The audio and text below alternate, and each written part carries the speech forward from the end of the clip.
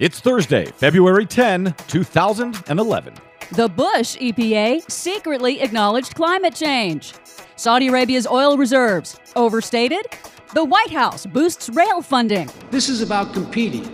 It's about leading the world. It's about seizing the future. Plus, the Republican war on the EPA. I'd like to state that this hearing is not about science. Yeah, no kidding. All that and much more straight ahead. I'm Brad Friedman of BradBlog.com. And I'm Desi Doyen. Stand by for 6 minutes of independent green news, politics, analysis, and snarky comment. EPA is made up of self-selected bureaucrats who are anti-American jobs, anti-American business, anti-state government, and I don't think you can re-educate them. Wonder why you didn't bring that up with the president who created the EPA in the first place, Newt Gingrich? That would be the anti-American president, Richard Nixon.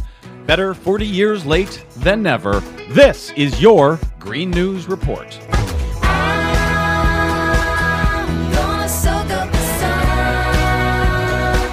Okay, Desi Doyen, we've got an all-out assault on the EPA by the Republicans now.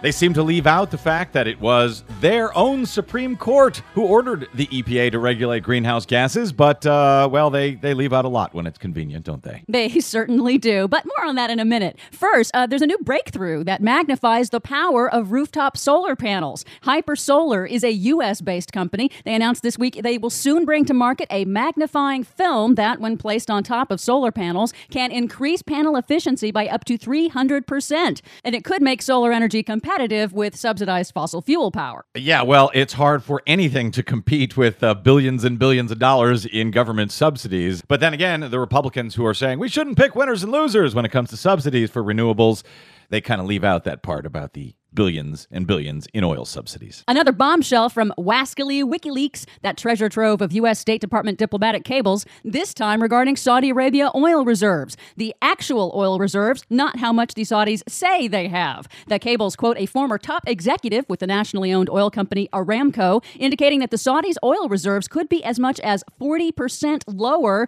than previously admitted. And they suggest that Saudi Arabia won't be able to increase production much more to tamp down oil prices.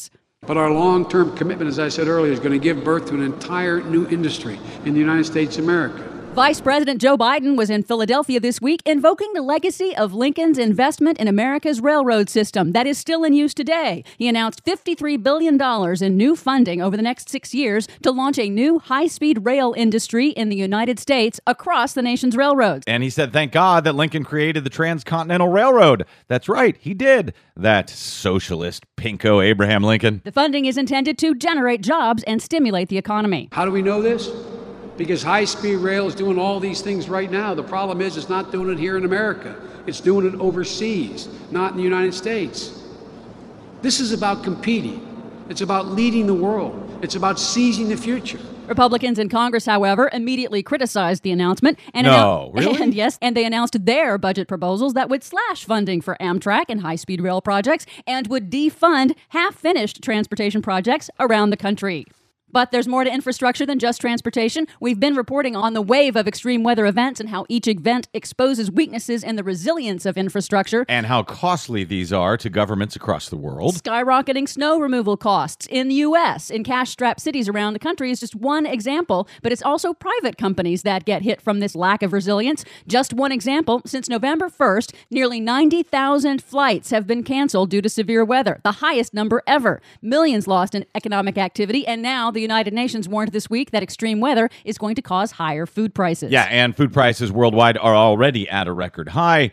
But oh no, global warming is now hurting private businesses like airplanes. Now we're going to have to do something about it. I'd like to state that this hearing is not about science. It's about the destructive economic impacts of the EPA trying to use the Clean Air Act for what it was never designed to do: regulate greenhouse gases. Congressional Republicans launched their latest attack on the Environmental Protection Agency at a rather testy House Energy Committee hearing on Wednesday in support of a new Republican bill that would prohibit the EPA from regulating greenhouse gas emissions under the Clean Air Act, saying it would cost jobs. EPA Administrator Lisa Jackson testified that scientific evidence shows greenhouse gases are a threat to human health, and therefore the EPA is required to establish regulations by a ruling from the Supreme Court in 2007. Jackson also testified on data showing the Clean Air Act historically has been very good at stimulating the economy, and new regulations would generate nearly 1.5 million new jobs.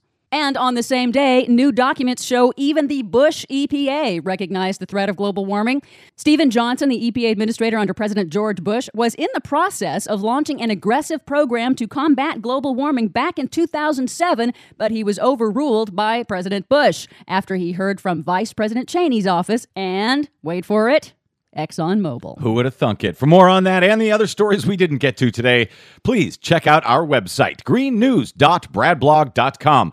While you're there, please consider donating to support independent media over your public airwaves, telling the truth with your help.